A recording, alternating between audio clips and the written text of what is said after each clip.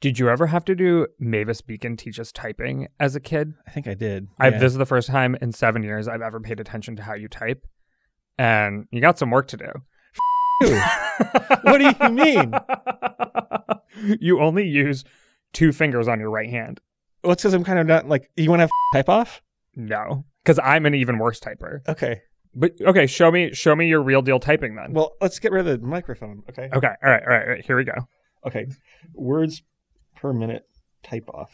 Oh my God, that was really difficult. But after we, she, place, state, can, her, rule, there. Oh my God, what the How long is this going? And wait. You got 20 seconds left. I give up.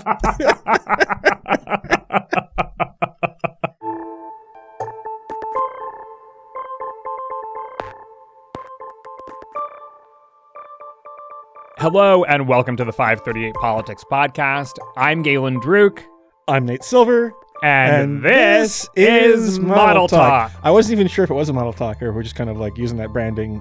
It is a kind Model of somewhat Talk. Generically for any Galen Nate one-on-ones. I mean, it is a Model Talk. We're going to talk about the model, but you are correct that we don't usually publish Model Talks on Mondays. And for transparency's sake, we recorded this podcast last week on Wednesday. If everything is going according to plan at the moment, I am on vacation. Nate, I don't know where you are. I'm in New York. You're in New York? Where are you, Galen? I'm in Fire Island. Oh, okay. Surprise. Yeah. Not to play the stereotype, but hopefully I'm on the beach somewhere right now, not in front of a microphone talking about politics. So I should say that I know there's a lot going on in the news, particularly for a mid-July. There's another January 6th hearing on Thursday. There's movement in Congress on the Respect for Marriage Act. And then there's the usual turmoil within and between the two parties. You know, I can't predict, but if there is anything newsworthy or crazy happening in the news right now, I apologize in advance that we are not talking about it. Instead, we're going to talk about the model and answer some listener questions, talk about politics in general. Nate, we are in person in studio again. Feels great. Feels good. The last time we were in studio together, you were just getting ready to go to Las Vegas to compete in the World Series of Poker. Yeah. How did that go? Well, the good thing is that the World Series actually consists of lots of different tournaments. So you win some and you lose some. So I won some. I mean, not winning in the sense of making a final table. Okay. But winning in the sense of decent cashes. So you walked away. I lost more. Oh, okay. You walked away in the red. Overall. This is true. I'm sorry to hear that, Nate. But most players walk away in the red. Yeah, I mean, of course, right? That's like how gambling works. No, not in that. I mean, okay, so even a skilled player will usually have a losing World Series because like all the profit is concentrated in, making the top couple of percent of a field where you might win hundreds of thousands of dollars, and that will only happen like every so often, right? So, yeah. How much did the big winner win? The big winner of the main event of the World Series won $10 million this year. Nate, that could have been you. Could have been me. We could have partied. Said it was a Norwegian guy. Damn. I wanted to let you know that between the last time we recorded a Model Talk and now, I made my first ever sports bet. Oh my gosh. Yeah. Who'd you bet on? I'm not really sure. I was watching not a good strategy. A baseball game. I couldn't even tell you who was playing, but I realized that a bunch of my friends were on their phones, like making bets, crazy, like real time based on individual pitches, all this stuff. And I was like, what are you doing? They explained it to me. I was totally unfamiliar with this world. And so I made a bet that the pitcher was going to strike out the next batter. And he did. Wow. And you want to know how much money I made? $50? $8. Oh, there you go. I mean, $8, $10 million. I'm like making my way there. You can buy, I think, a slice of pizza in New York now for $8. Thanks, Biden. Yeah. Thanks, Biden. I'm kidding. No, actually, you can still buy pizza in New York for $1.50. Some things don't change. I wonder about the economics of those places. Ooh, are you saying they're fronts? I said, I wonder about the economics of those places. Did I say they're fronts? I don't think I said that. Just implied. Allegedly. Okay, so we should get to what we're actually here for, which is to talk about the model, Nate. How's the model doing in Miami? It's pretty boring. The model. Come on. The model model, is as very- you said, moved to Miami. This is a reference to last model talk for people who are extremely confused right now. Is it just too hot to do anything in Miami right now? Yeah, have you been to Miami in July? You just sit there. And No, because I'm nothing not happens. a lunatic. Okay, yeah. No, the model is in Miami. He's chilling out, waking up at 11:30, right? A little hungover. PM, right? AM. I mean, Okay. come on, have some respect, I right? have some respect for the model. Kind of, the model reads a lot of Twitter, waits for polls, eventually goes to the beach at like 5 for an hour or something, right? Mhm. Has a mojito, right? Then the model's friend says, "You want to go to the club?" And the model's like, "Nah, I'm kind of tired." And then it goes to bed pretty early. So it's not a very exciting time for it. It's like all the heat Yeah. in Miami is kind of, Well, that works as a metaphor because actually not much has changed in the model since the last time That's what I'm we saying. spoke. is it even on? Is the model even on? Can you try and plugging it back in? Okay, so for the record, Republicans have an 87% chance of winning the House in the deluxe version of the model and a 53% chance of winning the Senate. That's where the model is. But I actually wanted to start off by asking you about a conversation we had on the podcast last Monday. There was another Nate on the podcast, Nate Cohn, and he was on to talk about the New York Times Siena College polling. Now, I know the whole point of the model and a polling average is that we don't focus too much on any one poll. But of course, this is a high quality poll and they asked a lot of questions, so we talked about it. And so I'm curious from your perspective, did that set of polling from the Times back up your understanding of the midterm so far and how the model basically views the midterm so far? Or were there any things that shook that up? No, I mean, they had numbers that were pretty in line with what the model expects. I mean, so we wrote about this last week, or I guess now it's 2 weeks ago if you're listening to this. I think that people are paying too much attention to Joe Biden's approval number, which is terrible. People are smart enough, believe it or not, political pundits, believe it or not, voters are smart enough to say, I am unhappy with the direction of Joe Biden's presidency, but that doesn't mean I'm going to necessarily vote for Republicans in Congress, right? Believe it or not, I trust voters when quite a few of them say that in polls. Was that also the case in 2018, or was it a different environment? In 2018? Because we did focus a lot on Trump's approval rating in 2018 as some sort of indication of where that midterm cycle was heading. Yeah, but I've done the heavy lifting on this, right? No, I believe yeah. you. I'm just wondering if this is different from past cycles. It's not, except that there's a lot of, well, it is in some ways, right? One is that you have more intra-party disapproval. Democrats, I don't know if it's like a personality thing. I think it is, frankly. Democrats complain a lot. And they are more likely to complain about their own party than Republicans are. And so that will manifest themselves in saying, I'm unhappy with Joe Biden because he hasn't been liberal enough. I'm unhappy with Joe Biden because of inflation. I'm unhappy because Joe Biden because he's too old. None of those three things, which are common complaints, are really warrants to vote for the Republican candidate, right? You would maybe inflation. Be maybe more if you think inclined to Mitch vote McConnell for, has some plan to solve inflation, then maybe that is a reason, right? But the age thing or the critique about Biden just being ineffective or doing too little in terms of partisan accomplishments, right? Not passing enough kind of overpromised stuff. I mean, that wouldn't mean that you all of a sudden want like Mitch McConnell in charge of the Senate. It's interesting to me that you say Democrats complain more than Republicans. And I think in part what you're talking about is the difference in approval rating for Biden and Trump, right? In that New York Times poll, 70% of Democrats approved of the job that Biden was doing, whereas throughout the Trump presidency, we saw his approval rating amongst Republicans, no matter sort of when it was polled, was in the high 80s. However, at the same time, we see that the sort of quote unquote establishment of the Republican Party has had a much harder time sort of keeping control of the party than on the Democratic side. I think, the longtime Democratic establishment is still sort of in control. And you also saw in that polling from the New York Times that while Democrats had sort of soured more on Biden than Republicans ever did on Trump, when asked, who would you vote for in a potential matchup between Biden and Trump, Trump lost more Republicans to a third party or not voting or Biden than Biden lost to Trump. So there's a weird dynamic where, like, yes, Democrats might, quote unquote, complain more or be more inclined to disapprove of their politicians. But when it comes time to vote, they seem to get in line. Yes. I mean, and to be clear, Biden's also doing really poorly among independents. Mm-hmm.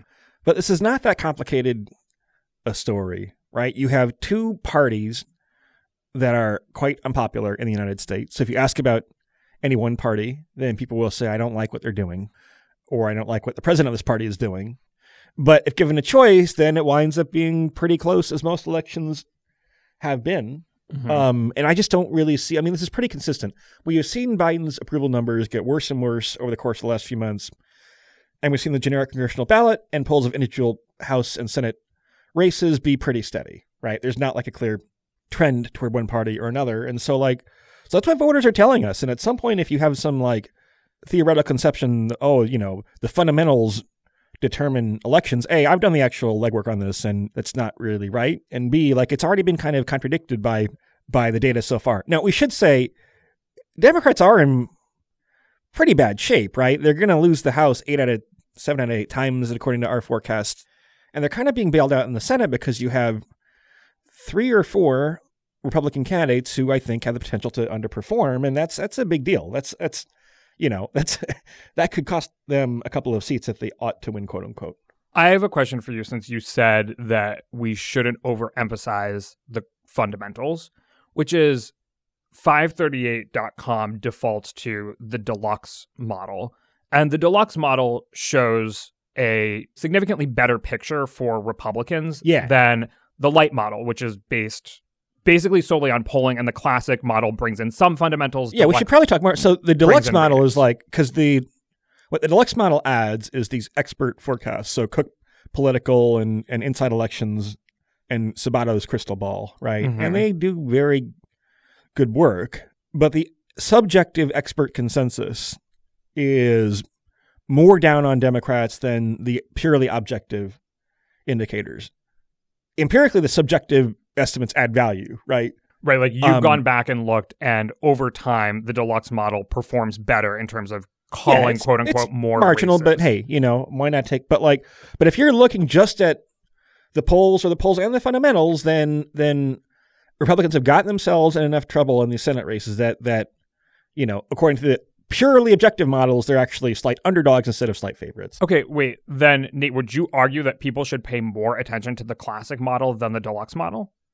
I mean, I think we've gone back and forth. I think I'm kind of in a phase now where I'm just like, hey, look, we just want to give you the best forecast and we don't need to be kind of pure about it. But we should probably be talking more about that distinction, right? Because that's persisted now for a month now since the model launched. Well, and we got a good number of questions on this. I have more things to ask you before we dive right into all of the listener questions, but let me at least read this one from Brian. Brian asks, do you think the experts are overreading the political climate, which is making them more bullish on Republicans than they should be? Why default to the deluxe? Is that an indication that you think the deluxe version is likely to be most predictive of November's results? So to that point, do we think that deluxe is likely to be most predictive of November's results? Yes. I mean, otherwise we wouldn't publish it, right? Because in general, you would rather use purely objective indicators. And so the only reason you wouldn't do that is if you gain something in terms of accuracy. And at the end of the day, we probably have incentives to just be as accurate as we can. And so, but yeah, no, I mean, look, the question about like, what could they be misreading about the environment is interesting, but like, I don't think they realize in some sense, like how in some ways this isn't necessarily business as normal, right? You have a president who is far older than any president ever, at least at time of inauguration, right? Mm-hmm. That's a factor that could affect his performance and views of him. Wait, you're saying in that people don't necessarily see Biden and the Democratic Party as synonymous in the way they might have with past presidents because he's so old? No, I'm saying that explains, I think, part of his disapproval is that he seems old and feeble. Oh, okay. And therefore you shouldn't that wouldn't affect your views on on abortion policy or something, okay. Right? Do you expect that over time the forecasts will converge? That's a question from Connor. meaning light, classic, and deluxe will converge by the time we get to election day, or might the experts and the fundamentals still be in theory, out of the step? experts, if they are consistently rating a race differently in the polls, then in theory they might amend that, right? They might kind of throw up their hands and say, okay, actually, I concede now that, Pennsylvania is lean Democratic or something, for instance. So on the topic of the conventional wisdom and the fundamentals and what history might say versus the polls, one thing that Nate Cohn did bring up on last Monday's podcast was his skepticism about polls, for example, in the Wisconsin Senate race, showing a Democrat leading Ron Johnson.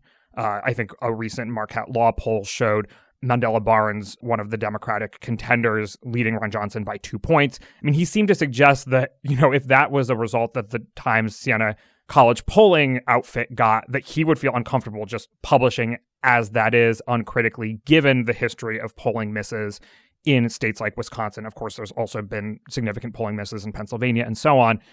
And he was basically worried that people were taking polling too much at face value at this point and not being a little more critical after 2016 and 2020. That would maybe argue in favor more of the experts and the deluxe model than looking just at the light version. Do you agree with that, or is that sort of like anathema to how we approach this kind of stuff? I think other Nate is basically directionally wrong about the notion that we know ahead of time in which direction the polling error might be. To be fair, he said exactly that. He said, we don't know. We could have a polling error that underestimates Democrats this time around. He said that very clearly, but still has concerns that, especially in a place like Wisconsin, where the polls were so off in 2020, right? They were showing Biden winning by 7 points or something. That's right. But do you think the Marquette University Law School pollsters are unaware of that, right? I mean, that's an important question. I mean, if a golfer misses his tee shot to the left, having a golf metaphor, geez, must be some. Yeah, if a golfer misses a tee shot to the left, right, that golfer will try to correct and not miss to the left the next time. But didn't pollsters do that after 2016? It's still a sample of 2. I know. Right. I mean, these are all important points. And the polls, by the way, were not biased, at least not systematically in 2018. And 100%. They haven't been biased in special elections and other one-off elections for the most part, right? And so, pollsters do have excuses.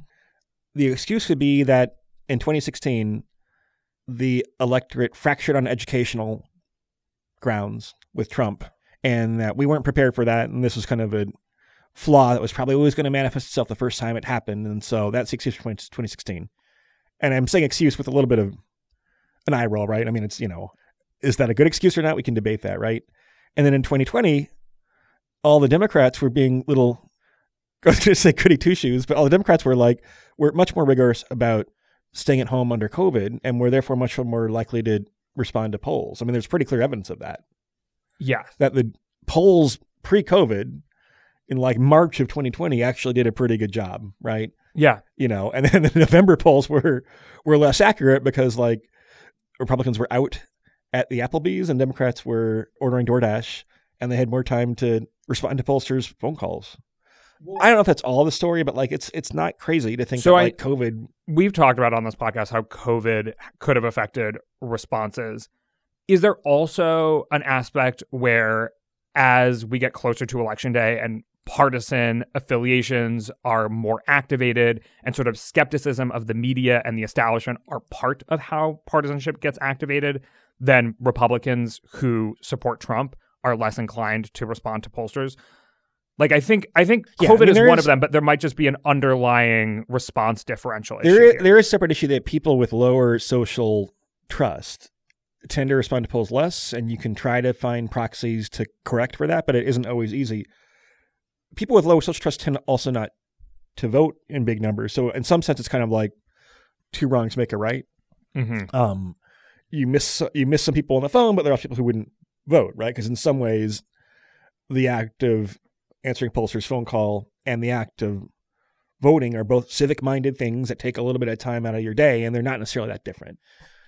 Now, the question is, can some random Republican gubernatorial candidate or Senate candidate in Wisconsin or Pennsylvania or Tennessee or whatever else, right, count on having the support that Trump did among low propensity voters. And I don't know if that's true. Again, in elections where Trump has not been on the ballot, the polls have been pretty unbiased and pretty fine in the Trump era, 2016 dashed until now, right? Yeah. I think part of what happened with some of the polls is like also they were missing low propensity Hispanic and maybe other non-white voters who are much more conservative than high propensity voters of color, right?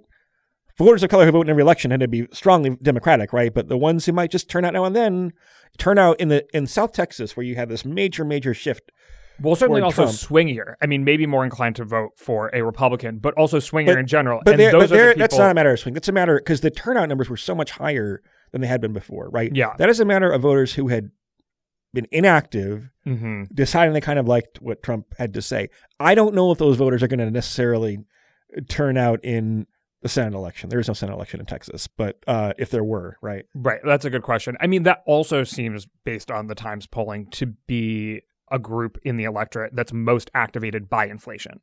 And so is less ideological and so less inclined to just vote for Democrats based on guns, abortion, and democracy issues, and more inclined to vote for a party based on the issue of the day. And so like Democrats being in power and there being high inflation, bad for Democrats. Yeah, I mean, and it is interesting that poll too that you see a declining racial gap across a lot of polls, actually. That Democrats are doing quite well with college-educated white voters and quite poorly with non-college-educated Hispanic, Asian, and to some extent even black voters. Yeah.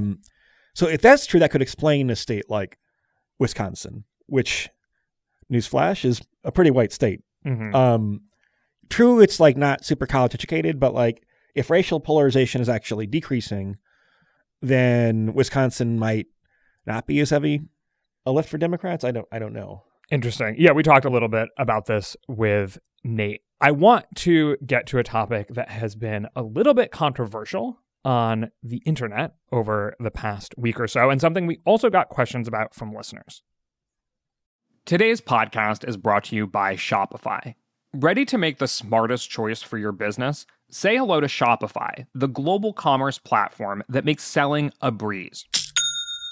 Whether you're starting your online shop, opening your first physical store, or hitting 1 million orders, Shopify is your growth partner. Sell everywhere with Shopify's all-in-one e-commerce platform and in-person POS system.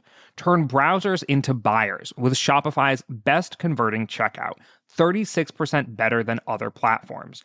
Effortlessly sell more with Shopify Magic, your AI-powered all-star. Did you know Shopify powers 10% of all e-commerce in the US and supports global brands like Allbirds, Rothy's, and Brooklinen? Join millions of successful entrepreneurs across 175 countries, backed by Shopify's extensive support and help resources. Because businesses that grow, grow with Shopify. Start your success story today. Sign up for a $1 per month trial period at shopify.com/538. That's the numbers, not the letters. Shopify.com/538. Okay, let's dig into it. Listener Alex, asks, how is the best guess, quote unquote, for 2022 primary candidates determined? And how is that different from a mini primary model? Also, is there a reason that the general election model goes with best guess candidates and not generic a Democrat or a Republican with a list of contenders? Let me tease that out for folks for whom that was a little bit out of context and gibberish. So in the forecast model, in states where the primary has not yet happened, so we don't yet know who the contenders are going to be from the Republican side and the Democratic side and independent, whatever, we essentially approximate who we think it might be, and then we input that person into the model. Now, over the past week or so, some candidates who had not yet won their primary used that to say that 538 thinks that they are going to win their primary and, go on to win the general as well, or what have you. So, we can talk about that. This candidate lost, by the way, the one that I made fun of on Twitter. So, you come at 538, you best not miss. But But that also Third means place. that our best guess demarcation was wrong if he lost. So the question stands from Alex, which is why have a best guess candidate in these states where primaries haven't happened yet, instead of just saying a Republican or a Democrat? Let me explain why. Listeners, are you listening? You got me. I mean, with that, Our model with that intensity of expression, you got me. is based on actual empirical data, right? And in the real world, there is no such thing as a generic candidate. There are actual Republicans who won their nomination and actual Democrats, and our data is based on how those actual Republicans and actual Democrats did. So we need to assume the presence of an actual candidate because there's no data on which to calibrate a generic Democrat, a generic Republican. Okay. I understand that from this is how the model works. This is what empiricism about elections says we should do. From a public sort of comprehension standpoint, I think people have gotten quite confused about this practice. And to Alex's question, do we have some kind of primary model in the background that's estimating who is going to win? We deliberately put pretty low effort into it. Come on, Nate. We do, because it's, first of all, there are how many primaries, right? There are 435 House races plus 35 Senate races plus 37 or so governor's races, right?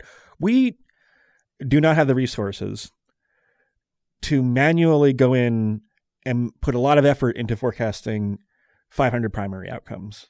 That would be a terrible use of our time. Mm-hmm. In most of these, it's obvious. You have an incumbent will almost always win, right? Or you just have one kind of dominant candidate. But no, we do not want to put a lot of effort into forecasting the outcome of primaries.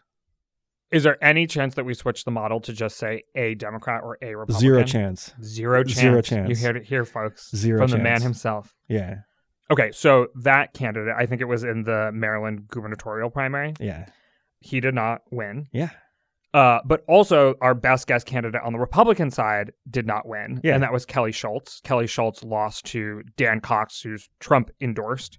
This isn't about the model specifically, but I think this race, by the time you're listening to this will not be at the top of your headlines, but it is today when we're recording this on Wednesday. In a state like Maryland, with the Larry Hogan model of Republican governorship, is it surprising that they went with this kind of Dan Cox, who's Trump endorsed, an election denier, much further to the right type of candidate than you would expect from Maryland? No, it's never surprising when Republicans nominate a far-right candidate in any state at this point. I mean, the number, Hogan had his support from, Maryland has more moderate Republicans in a lot of places, right? The Chevy Chase Republicans, the Bethesda. Maybe at this point they're all Democrats. That's literally the issue, right? A lot of them are no longer Republicans. So Hogan can actually command something of a bipartisan majority with lots of support from independents and Democrats and some Republicans, right? But pretty much every GOP primary electorate is at least conservative enough to sometimes nominate a far-right candidate. Mm-hmm. So how did Hogan win in the first place, his Republican primary? So Larry Hogan was first elected in 2014. 2014 versus 2022, it's 8 years. It's kind of a lot, right? Well, 2014, all those Chevy Chase, now Democrats, were still Republicans and didn't like Obama. Yeah, in 2012, you had all these far-right Republican candidates lose to Mitt Romney ultimately, right? And something between 2012 and 2016, something changed. I think some of the reason for that is Trump himself and may have activated a certain strain that was always present in the GOP, but crossed some type of a tipping point. And, and there are, again, some moderates who were elected, but it's just saying, it's never a surprise if you sometimes wind up with a far-right candidate, for sure. Okay, so I want to move on to listener questions, and I have bucketed them into two groups. One is specific questions about the model, the forecast, and more general questions about American politics. Do you want to go with one first and then the other? Do you want to since we're kind of already talking model, no, let's just stick with the model. And let's stick with model. And go to general. Okay, all right, we're gonna go. That's how I had them in the script. So, what's the expression? Great minds think alike. Two of us. There you go. Same level. Okay. You like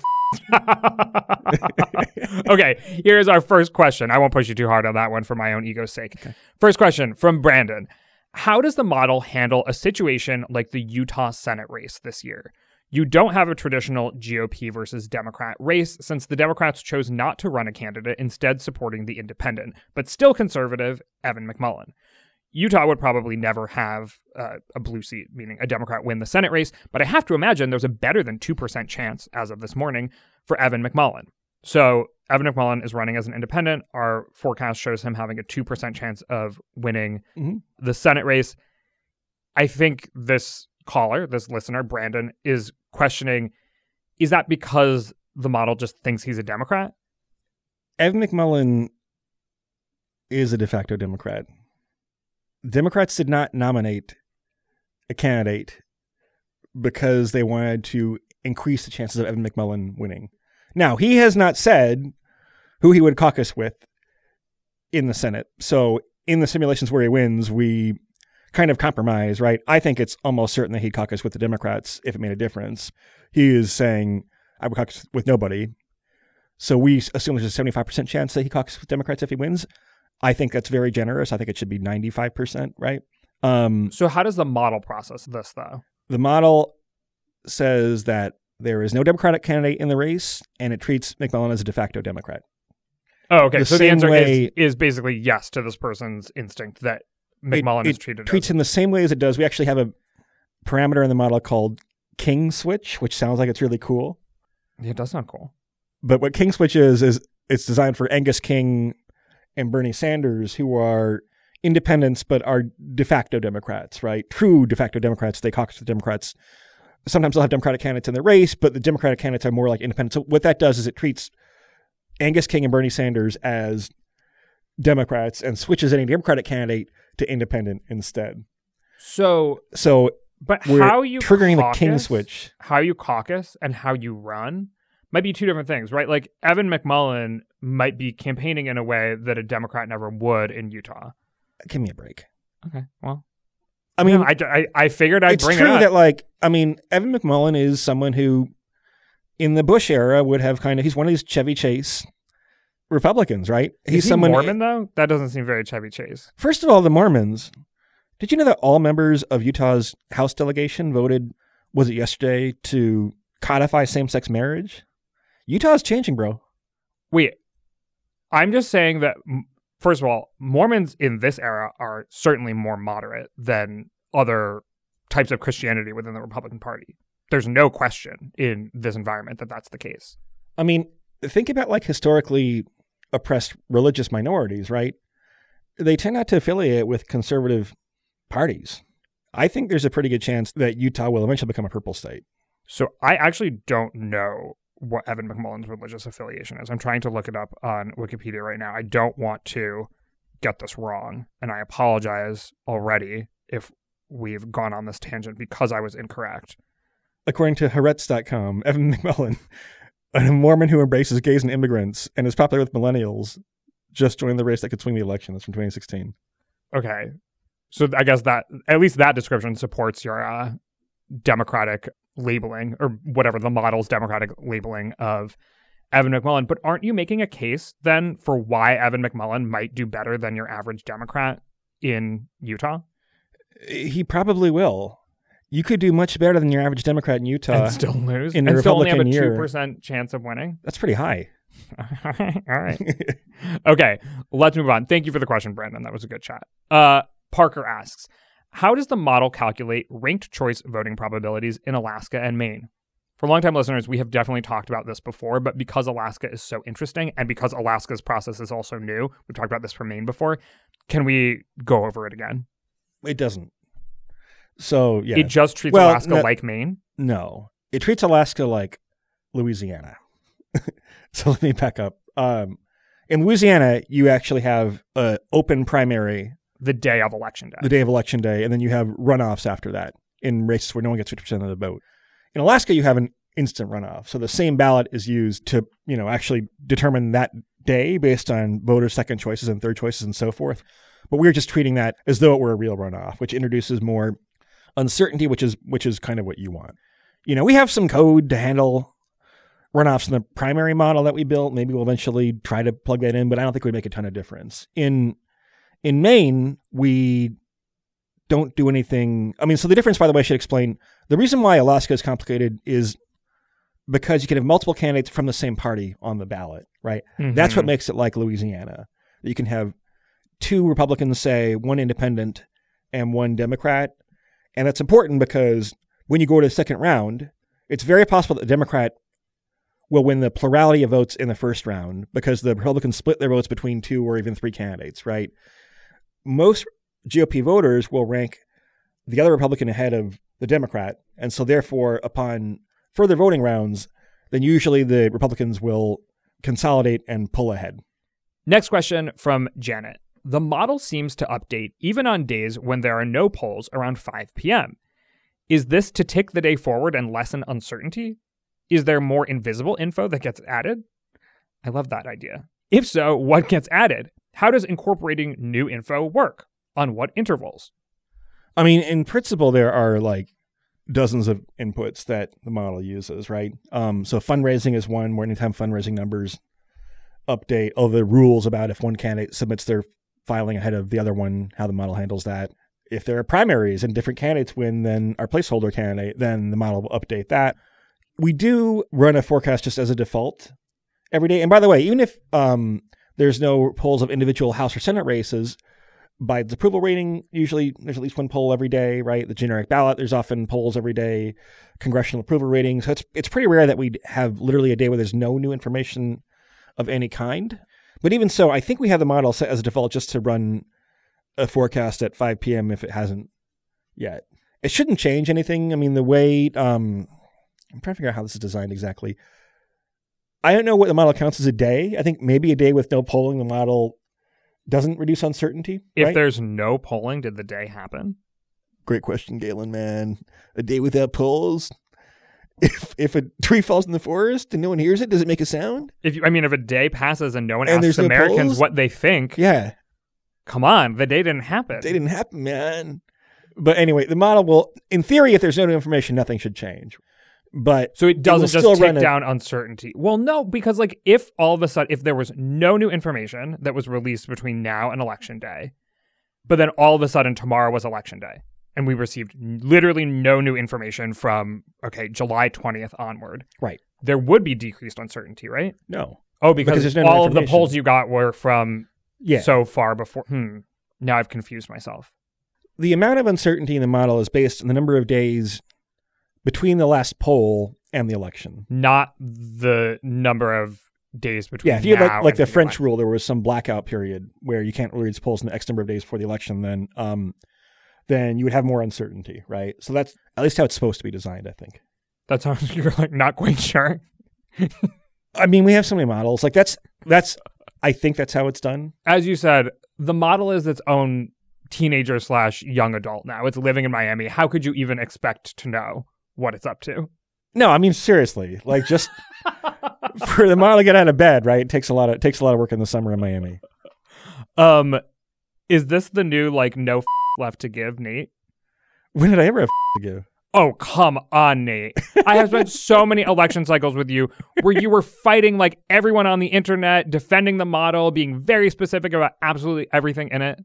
This is new. This is new for me. The model is like, I mean, it's just chill at this point. All right. It doesn't give a I It's a good think model. that confirms my question. Yeah. This is the new no left to give, Nate. Yeah, it's a good model. No It left to give, Nate. It doesn't really have to prove anything. Amen. There you go. How else has no left to give Nate changed other than letting the model live his or her own life uninterrupted in Miami?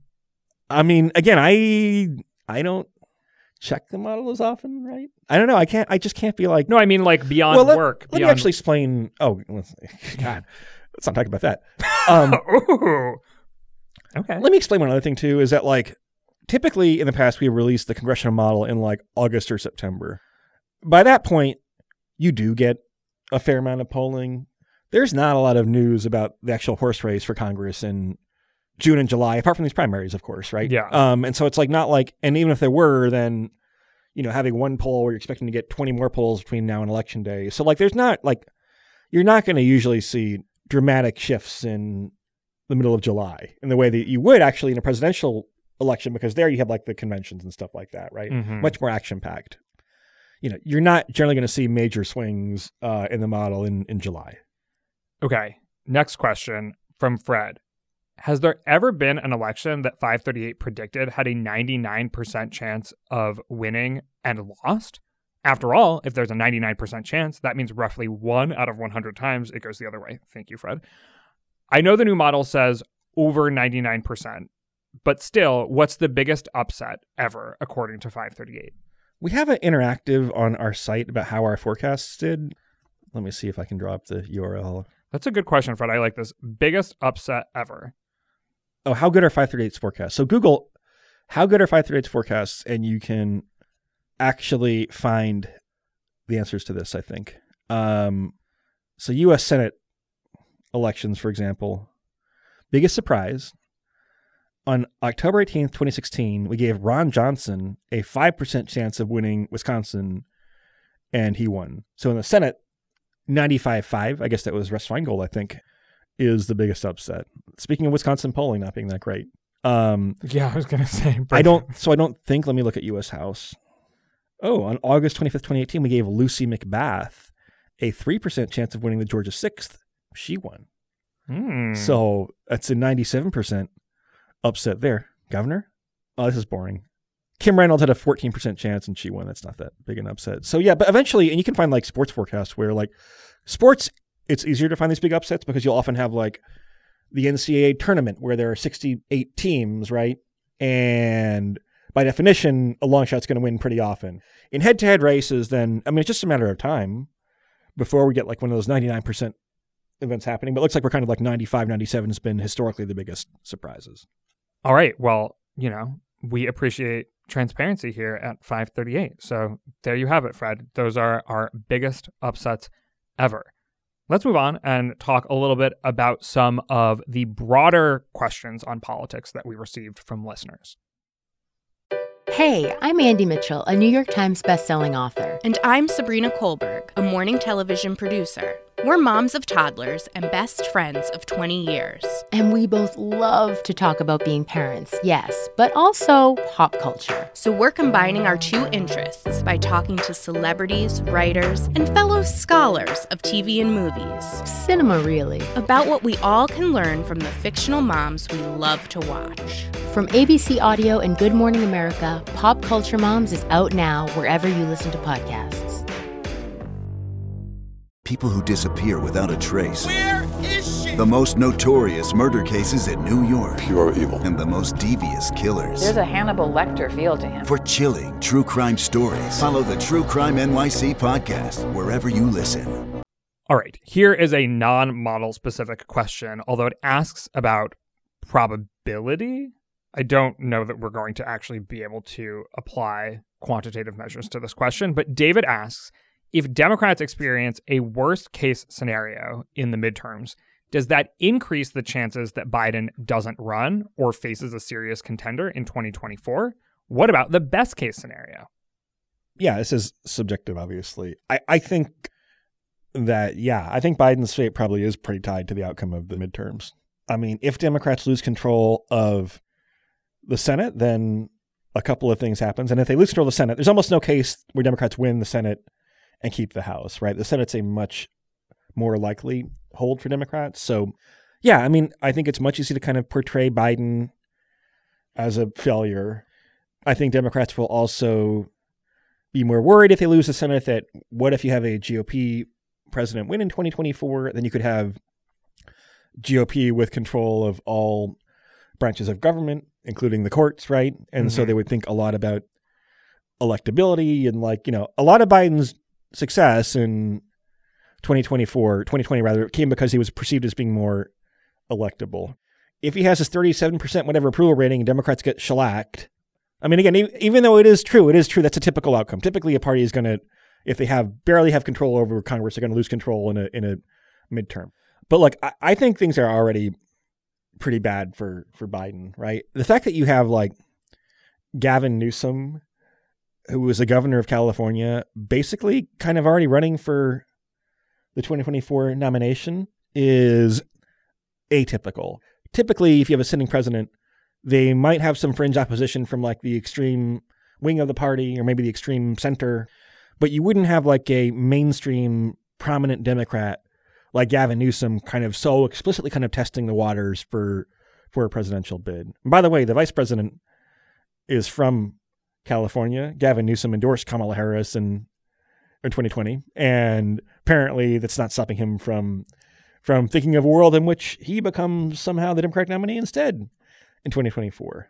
I gotta say, it's a little hard to imagine that world. I don't even think when we did our first 2024 Democratic presidential primary draft, he made it onto the board. Yeah, I mean, the one thing you can say is he's ambitious, right? Yeah, well, he has this appeal where it's like, there's this thing Democrats are doing, like Dan Pfeiffer, the communication strategist, had this thing about like, we should call what Democrats are doing the freedom agenda. And it makes no sense, right? It's like, freedom to, let me look at this. Okay, well, it's like the Frank Luntz theory of politics, which is that if you name things the right name, you can affect their popularity.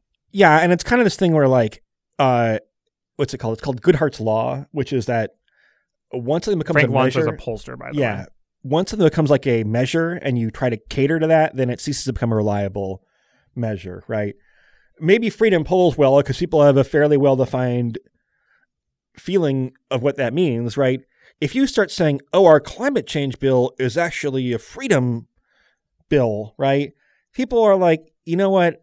That's meaningless gobbledygook. That is bullshit. And so it no longer will get that advantage from the authentically. I get that. So the left will argue like this is freedom because it's freedom to live in a not climate changed world. It's a freedom to live I saw this post from Pfeiffer and all of the different things that include freedom, which is like raising the minimum wage. Let me explain and, like, freedom to in terms of like not giving a when you have a two-party system, the parties' agendas are completely incoherent land grabs of different types of constituencies stitched together without any philosophical cohesion or any attempt to avoid hypocrisy or inconsistency, right? And so, I have a question that's going to get at that perfectly. If you are someone who systematically believes that like everything in the Democratic agenda or the GOP agenda makes sense to you, then A, that's a sign that you're not very thoughtful about politics and are just kind of like a partisan, right? And sure. B, like you don't want to try and put like a cute label on it because there is no theme. But there's a difference between like finding it annoying, inauthentic, and hypocritical and whether or not it works in politics to some extent. So like, yes, it's extremely on board people who watch like Fox or MSNBC, oftentimes college educated people who are ideologues from top to bottom and will just like believe whatever their party tells them. I mean, it'd be better if they were ideologues, right? At least ideologues sometimes are intellectually consistent, right? Right, or have some partisans, I guess. That's different, right? That's important. Yeah, I guess, but you can be a partisan ideologue, can't Fair you? enough, yeah. So here's my question. So the Frank Luntz theory of politics is more like, okay, let's not call it the estate tax, let's call it the death tax. And by calling it the death tax, you change the way that people conceive of it, that like, hey, it's not really fair to tax Americans just because they've died. Do you think that things like that actually make a difference? I think that you can manipulate public perception within certain guidelines, but like when you go too far, then it sounds like some authoritarian country euphemism, right? But it sounds like to you, or it is that actual case in politics? Because like I understand where your frustration is coming from, but my question is more like, does it work? Does it feel good? I think Democrats have an issue, which is that I think Democrats are delusional about what the average American thinks.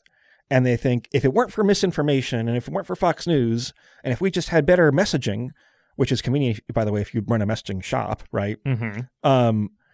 The American public is, I don't think it's a center-right country. It's not a center-left country either. It's a pretty moderate country on average, right? And I think Democrats like have delusions about, we can message our way and our agenda is unpopular for letting people realize what it really said, right? And I think that's not true. I mean, there are lots of people who are fairly conservative in the country, and Democrats have moved to the left. And like, so I think the whole kind of Gavin Newsom theory of the case, we just need to like tell it like it is and not be afraid, right? I think that like caters to people on Twitter who kind of are in the bubble a little bit and kind of aren't really looking at public opinion. Yeah, I have to. I mean, it seems like Gavin Newsom is doing quite well according to the Scottish Teens, which is shorthand on this podcast for the betting markets for 2024. I don't totally understand. But here's the thing. Okay, well, so here's the thing, right? I think there is a first mover advantage, right? Where now if you ask the average reporter, okay, who is going to be the Democratic nominee if not the president and vice president, right? Now the name at the top of mind might be Gavin Newsom, and that might take off or it might not, right? But he is at the very least kind of has a first mover advantage. But because of that, I think this is partly why Biden's in trouble is that, you're going to have like Governor Pritzker in Illinois will say, Gavin Newsom, I would be a better candidate. And so now I'm going to throw my hat in the ring. If all of these people run and Biden won't. Also still runs, then Biden's fine. I don't think Biden would run. Well, you think if Gavin Newsom, Pritzker, and Gretchen Whitmer get in the race, Biden would just say, oh, okay, never mind? I think Biden is enough of a party guy and reads situations, reads the room, I hate that phrase, well enough that like if there were multiple credible people in his own party who are not, not left-wing, whatever, right, who are challenging him from the center of the party, I think he would say, I'm going to take that hint and withdraw. The other thing is that like it becomes a little bit self-fulfilling. Once you have an active Democratic shadow primary, then you have Democrats kind of criticizing Biden. That will drive his approval numbers down further, reduce his leverage even further, right? That makes it more attractive to therefore step in the ring. By the way, I think a lot of the story is less about Biden, more about Kamala Harris. It was Because always in from another the world, very it would moment be that obviously Biden her. declared for the race in 2020, it's 2019, right? There was speculation maybe he'll be a one-term president. He is very old. So it's always been an open question whether Biden would run for a second term. Why Kamala Harris is not seen as the heir apparent. And we've talked about this. We've talked about that, right? But to me, that's the bigger story. more interesting.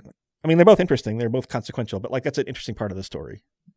And we are going to talk about that more in the future. For now, I do want to get to maybe a couple more questions from listeners before we wrap here. And this question from Neil actually pertains specifically to your comment about the two parties and perhaps their positions and coalitions summing up to some form of hypocrisy. So this is Neil's question.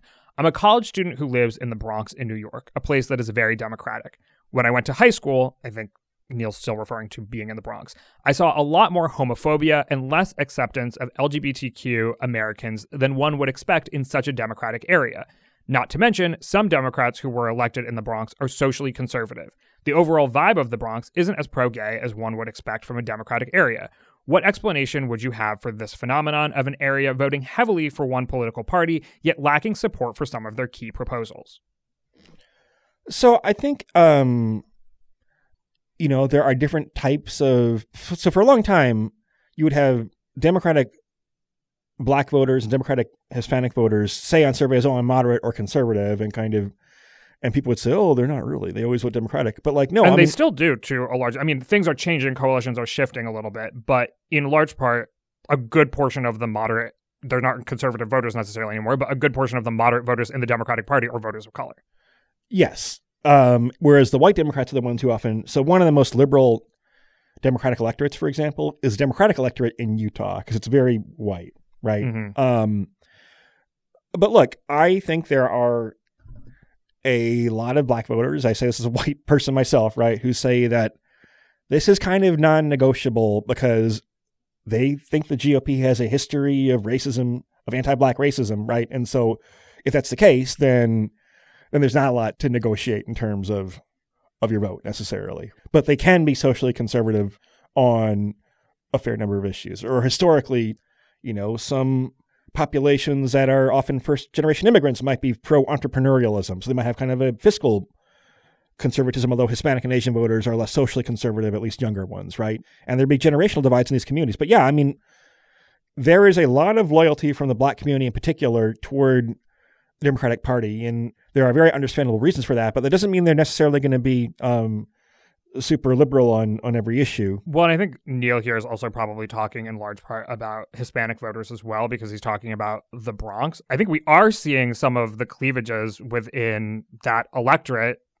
break out more in recent elections, obviously. I mean, I'm the like, Bronx I still always, went I always think the whole thing is overwhelmingly. yeah, I mean, the fact that, like, you know, I'm gay. America flipped on a dime on kind of gay rights issues. You're I gay? mean, oh, thank you, Galen. I think, like, there's homophobia Me now. too, for the record. Yeah, This thanks. podcast came out as gay once upon a time Okay. on a model talk, Is right? the model gay? Is the model gay? Wait, we actually had a question from Isaac. Here, I'll just ask it now. Isaac, will 5e be coming out as gay this year? I do not want to speculate about 5e's. Can I tell you some of the weirdest things that have happened to me on the internet surround 5e's sexuality? Okay, I think we should not encourage any of this.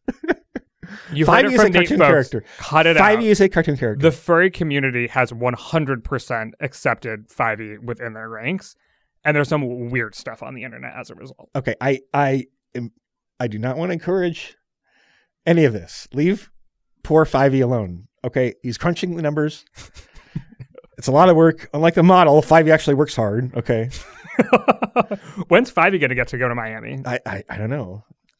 Wait, but I cut you off. Foxes don't like warm weather. I know, that's right. I cut you off. It was for the sake of a good aside, but things changed on a dime.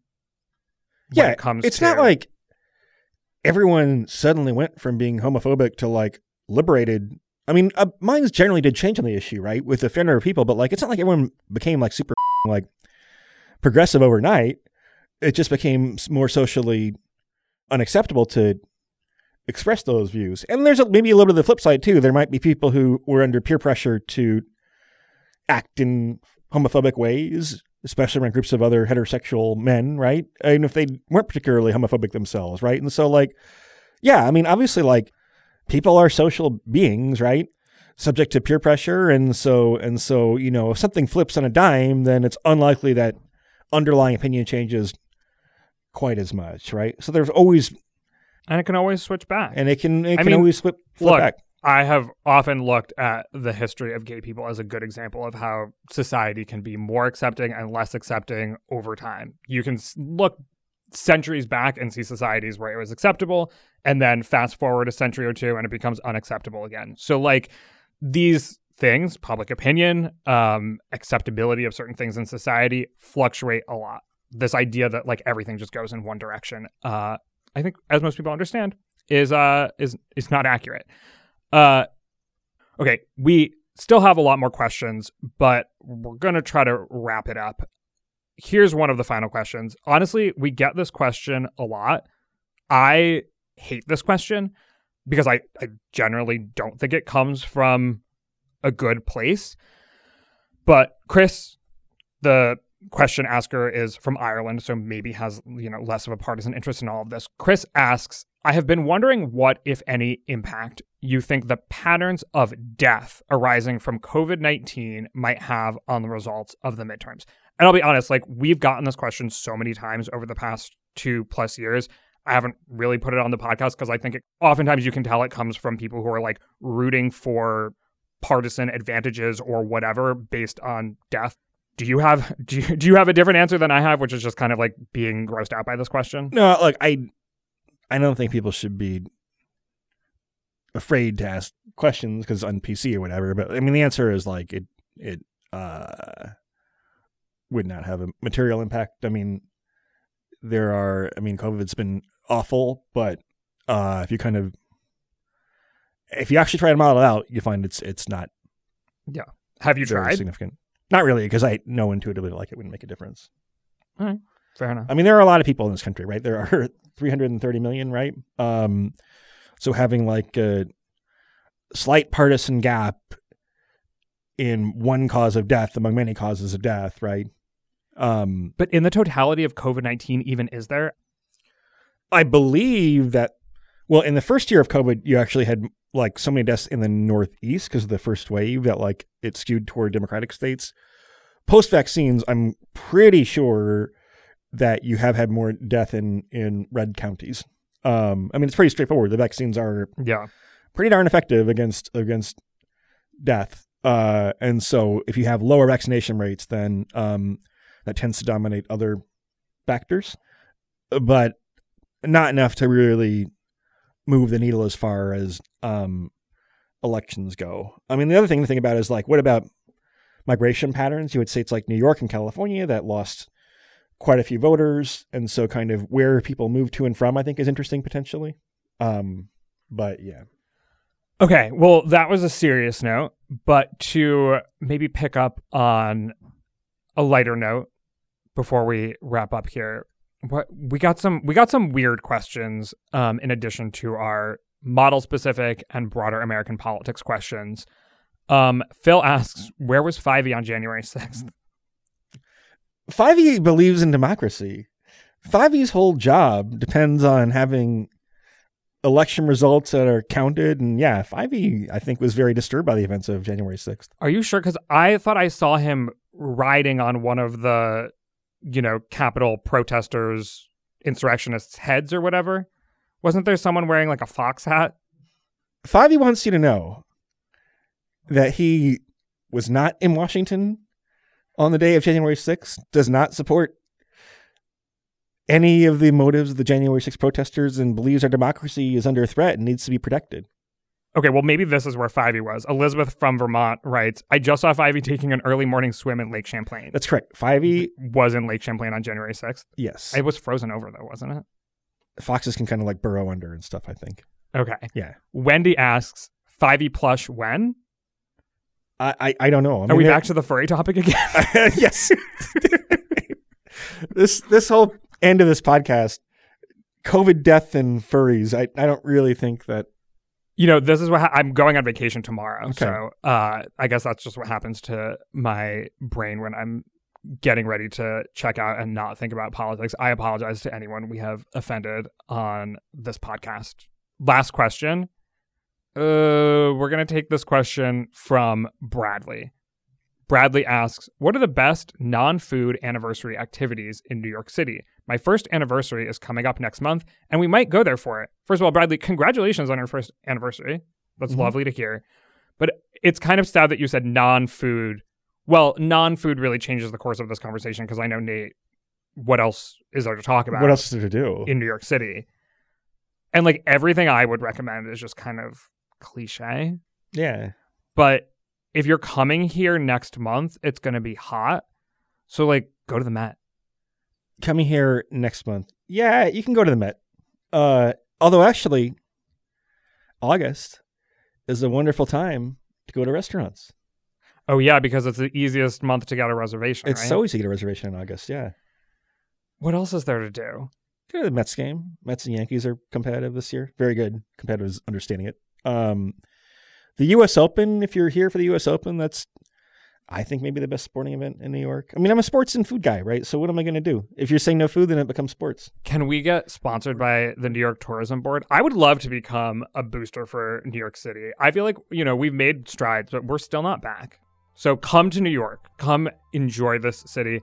I mean, the best thing about New York, apart from like the restaurants, right, is like just kind of walking around. But that walking around is kind of not so fun.